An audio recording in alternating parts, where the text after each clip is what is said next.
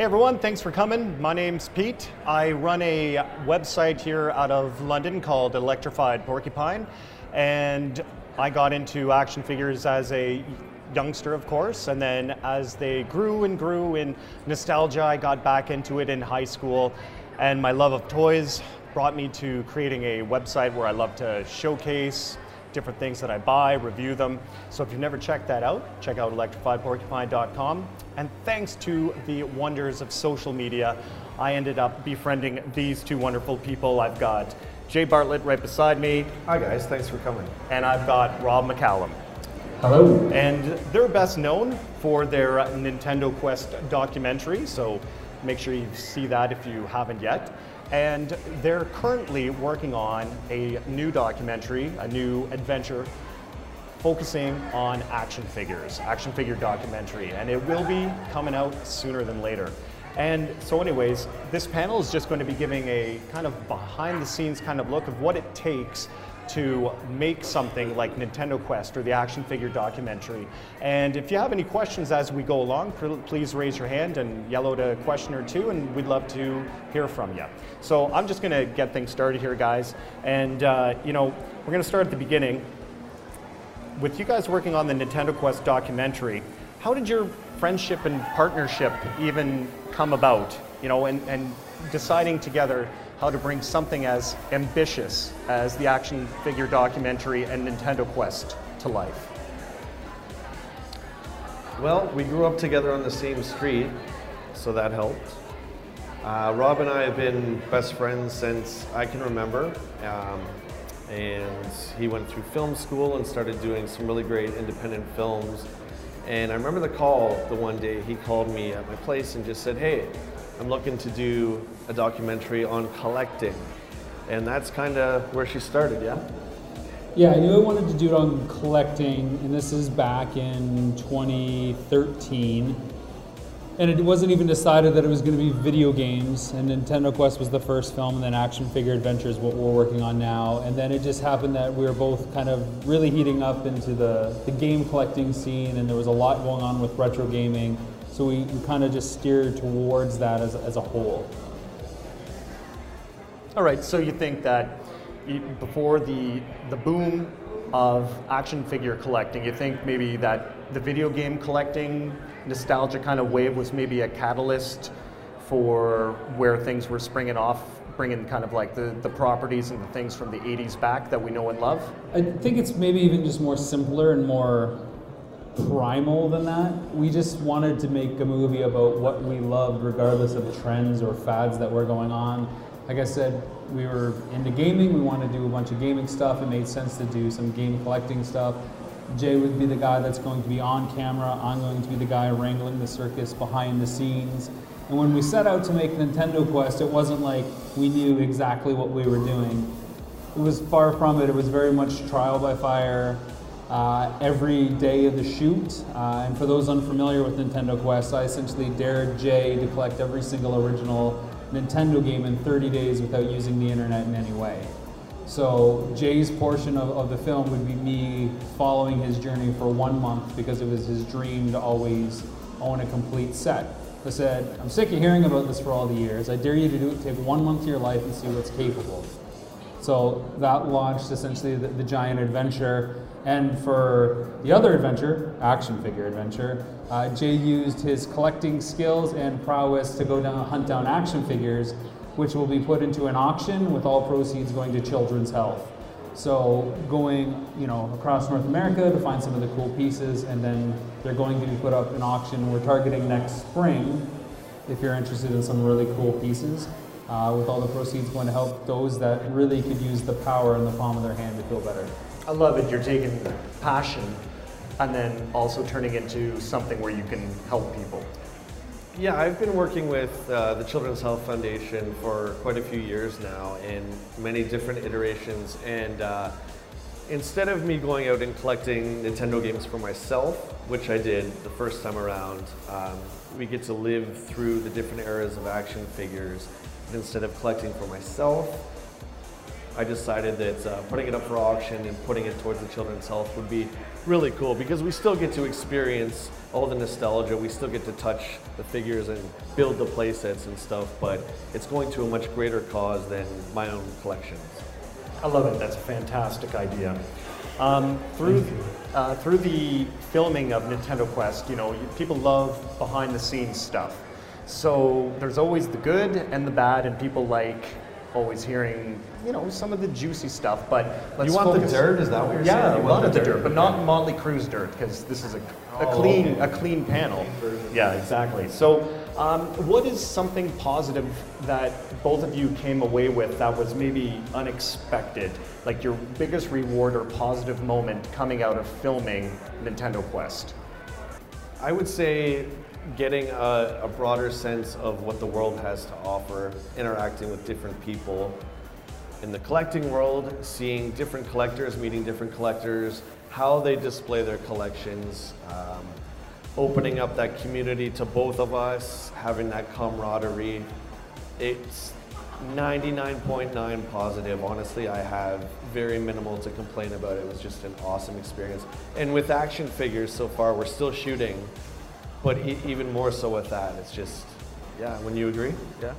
Yeah, it's a pretty positive space. The internet isn't always peachy, as most of us know. It's not the most safe free zone at times. It's pockets of really poisonous fandom. No. Yes, it's a true story, yes. Oh, but in person, most of these people are quite different, whether they're putting on an act or not, I don't know, but our experience with people is good. I think the biggest positive takeaway from Nintendo Quest so far, Pete, is to see how 1 month can change a person's life when they put everything else on hold, all the excuses, all the obstacles, all the day-to-day stuff that bog us down. When you free yourself from that and you decide to go after your dream, which is a very, very powerful word and something that is so personal, and you decide to go after that, your life can't help but change and you can't help but evolve as a result. So Nintendo Quest is very much a collecting and a love letter to Nintendo kind of film, but it's also very much a human story, a bit of a social experiment to what can happen to you when you go through the process of that. Okay, I'll springboard off of that. When you're talking about change, what change occurred in either of you? I had a lot more air miles after Nintendo Quest. I have a lot less money after Nintendo Quest. If you want to go back, at that time I wasn't someone who traveled great distances, and now I consider myself a traveler. It's hard for me to stay at home now. I love when we go out and do our shoots. Whatever city we're going to, okay, let's go, I don't care. Let's hit the road and go. So it's expanded my horizons in many ways that way.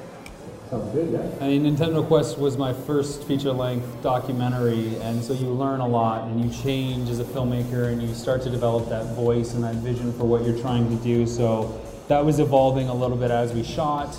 I learned really not to have too many expectations as a documentary filmmaker, one that likes to have things unfold on the camera and not know the end result.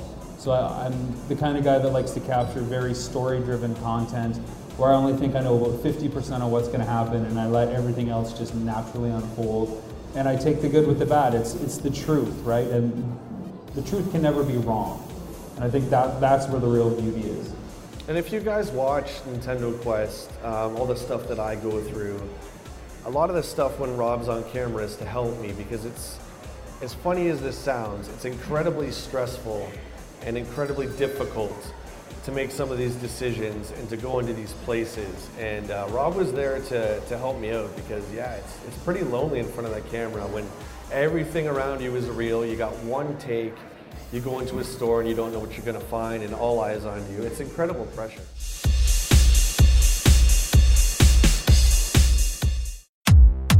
Rob McCallum Films is back with a vengeance. Power of Grayskull, the definitive history of He-Man and the Masters of the Universe, which chronicles the ultimate 80s billion-dollar franchise, Masters of the Universe. See exclusive interviews and hear untold stories from the people responsible for creating the world of Eternia, a place full of magic and science, and learn about the craft of creating action figures and animation.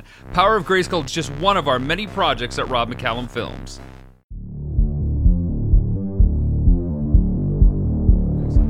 So it's great that there's so much positivity and change and good that came from making Nintendo Quest. And you were saying about 99% of it was excellent and great. So that leaves 1%. So not to say that, the dirt. So not to say that there was maybe something so negative, but is there something that was really frustrating, or something that was that you can share that was the biggest disappointment while filming Nintendo Quest? It even started before we filmed, because we ran Kickstarter campaign to help with the funds, because making a feature-length film is very expensive. And so when you're trying to raise funds for production costs and to cover legal bills, people see the concept of you following somebody around who is buying some expensive stuff. They immediately confuse the two goals with, oh, you want to raise money to buy video games. We're not going to give you money to do that. And it's just like, no, you need money to make a film, because films are expensive. So we had to constantly kind of do that. So that was it was more irritating and frustrating than negative, I would say. It's just clarity of message, but everybody just assumes you're out to get them or out for your own endeavors. That was tough. I got a lot of messages too, how dare you guys raise money to buy video games? And I assure you, every penny was from myself and my mom, God bless her as well. So I always just say to people, imagine what it would cost to travel over 10,000 miles for 30 days in hotels, feeding 6 people every day, every meal. The $15,000 we raised on the first campaign doesn't cover that, let alone wages and salaries on top of it. So that was one thing. What are some of the other 1% issues that stood out and turned your stomach, Jay? In either of these examples, so if you're talking about the video game community or if you're talking about the toy community, there's that 0.1% of people who always know more than you. We didn't run into a whole lot of that, but it's something that, you talk about, whatever. I'll throw out some 80s reference. The origin of Destro and how Destro is Scottish. There's always that guy that comes out of the wall, well, actually, and he has to correct you. So a lot of that stuff kind of happened. More so, I would say, in the games, than. But Destro is Scottish, so. All right, so as the years have passed after making Nintendo Quest and more people have seen it and talked to you guys and reached out to you, do you have any new feelings about what you created with Nintendo Quest, and has it affected how you approach making the action figure adventure film? Well, I think the easiest thing to say is that we've made another collecting documentary, right? So if Nintendo Quest was a very sour experience in one way or another, we probably wouldn't have decided to do another project together. And there was a lot of talk back and forth. Do we do another project? What's it going to be? Is it going to be Super Nintendo Quest, which is what everybody wanted it to be? Is it going to be Sega Quest? Is it going to be video games or something else? And then the biggest question for me was, can Nintendo Quest actually break even, turn a profit, and actually make money? Because I can't take the time it takes to make a film, which is years, and the cost of it, which is several thousands and thousands of dollars, to do it again for free because it was a fun time. I'm a dad, I've got 2 kids, I've got bills to pay, you guys understand it. Making films is fun, but it's not a hobby. It's show business, and that's one word, show business. So Nintendo Quest had to be profitable. So when it actually became profitable, 4 years later, then there was an opportunity, and the universe opened up. So you just said a good keyword there, show business. And there was a lot of bartering and price negotiations of the Nintendo cartridges that you were getting. So with the showbiz kind of word thrown out, were any of the negotiations kind of done off camera and then... Everything is scripted. Everything. Was everything scripted? Was anything done Everybody's off camera? an actor. And then brought into the fold to create some more drama? Or is what we saw on film exactly how it was laid out?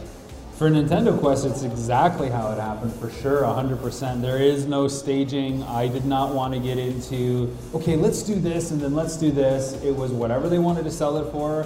and whatever Jay wanted to buy it for. With Nintendo Quest in particular, the end result, we shied away from having a lot of monetary driven stats on screen because we found people were just becoming math students, trying to do the math the whole time and missing the whole chasing the dream aspect. Yeah, if I may, that was one of the big criticisms of Nintendo Quest was that we didn't put the dollar budget in there. It is represented, of course, with a meter that you see Yeah. rise and fall. Yeah, so I get that question even to this day all the time. The truth of the matter is, from my point of view, if you look at a really rare game like Little Samson, 1,000, 2,000, no, sorry, 1,000, 1,200 now, back then was about $600 to $700. There's a B. The problem with that is it's going to date the film. Do you know what I mean? Is it around me? It's still around. Get them. No, I'm good. So do you know what I mean? So you're going to be watching, you'll see Little Samson on the screen and it's worth $700 and that's great, but now it's worth $1,200. So there's that as well. It really dates the film and we really wanted to make it kind of timeless, right? This is hilarious. Okay, so you're talking about, you know, living the dream. You got 30 days out on the road. You got a film crew. You got yourselves. How much of what you film actually is in the final product? So you've got lots and lots and lots of stuff. How do you? It's about a 20-to-1 ratio. 20 to 1, I would eh? say maybe 60-to-1. For every hour of footage, there's 1 minute in there. Okay, and how do you choose what to cut? It's always about what's compelling, right? It goes back to the truth. I mean, everybody here has shopped in a store before. It's not always the most interesting thing, so you cut to the moments that stand out, like, oh wow, look at that figure. Does that matter? Does it matter later on in the story, so we have to set it up now? Was there any interesting people that Jay interacted with? Was the staff interesting? Is it just time where we need a break and we need things to slow down, so we want to be really in the moment with Jay, or do we need to speed it up and get the journey going, so is it a montage? Was the camera work particularly awesome and we want to let it sit? Was it not so awesome and we need to cut around it? With that too, you mentioned the setup of the 30 days. That whole structure, which is a bit of a game show setup, you know, the constant ticking clock, that changed for Action Figure Adventure. So we're talking about the things from Nintendo Quest that affected Action Figure Adventure. Nintendo Quest basically kept the game show elements and Action Figure Adventure removed them so it could be more flexible. Because one of the things we found, it was very constraining to constantly go up every day, drive 6 hours, go in 4 stores, and then hit the road again to go to another city and keep going over it. There was a lot of burnout, and sure, we got it in the can very quickly, but I think it could have been done better if we would have taken more time and learned lessons day to day over weeks instead. Anything to add? Yeah, I mean, the 30-day stuff is great, and I think it really unfolds great as you watch it. You're right there with me, and you can feel the tension, especially after the first encounter with stadium events. You really start to feel the pressure I'm feeling. Spoilers. Yeah. So for this one, I am kind of glad it was removed. I think it gives us a chance to focus more on the different series, the different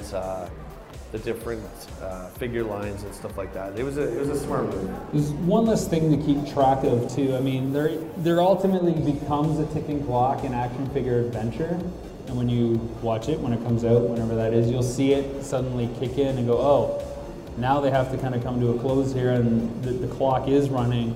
But then it also removes one less thing to keep track of, and likewise, budget is very much in the focus on Action Figure Adventure, because to determine success for that, it's going to be about what the auction, you know, what happens at the auction and what takes place, what things get sold for versus what Jay buys them, and that difference going to Children's Health, that's really going to determine the success. So money became more paramount to kind of showcase in this film.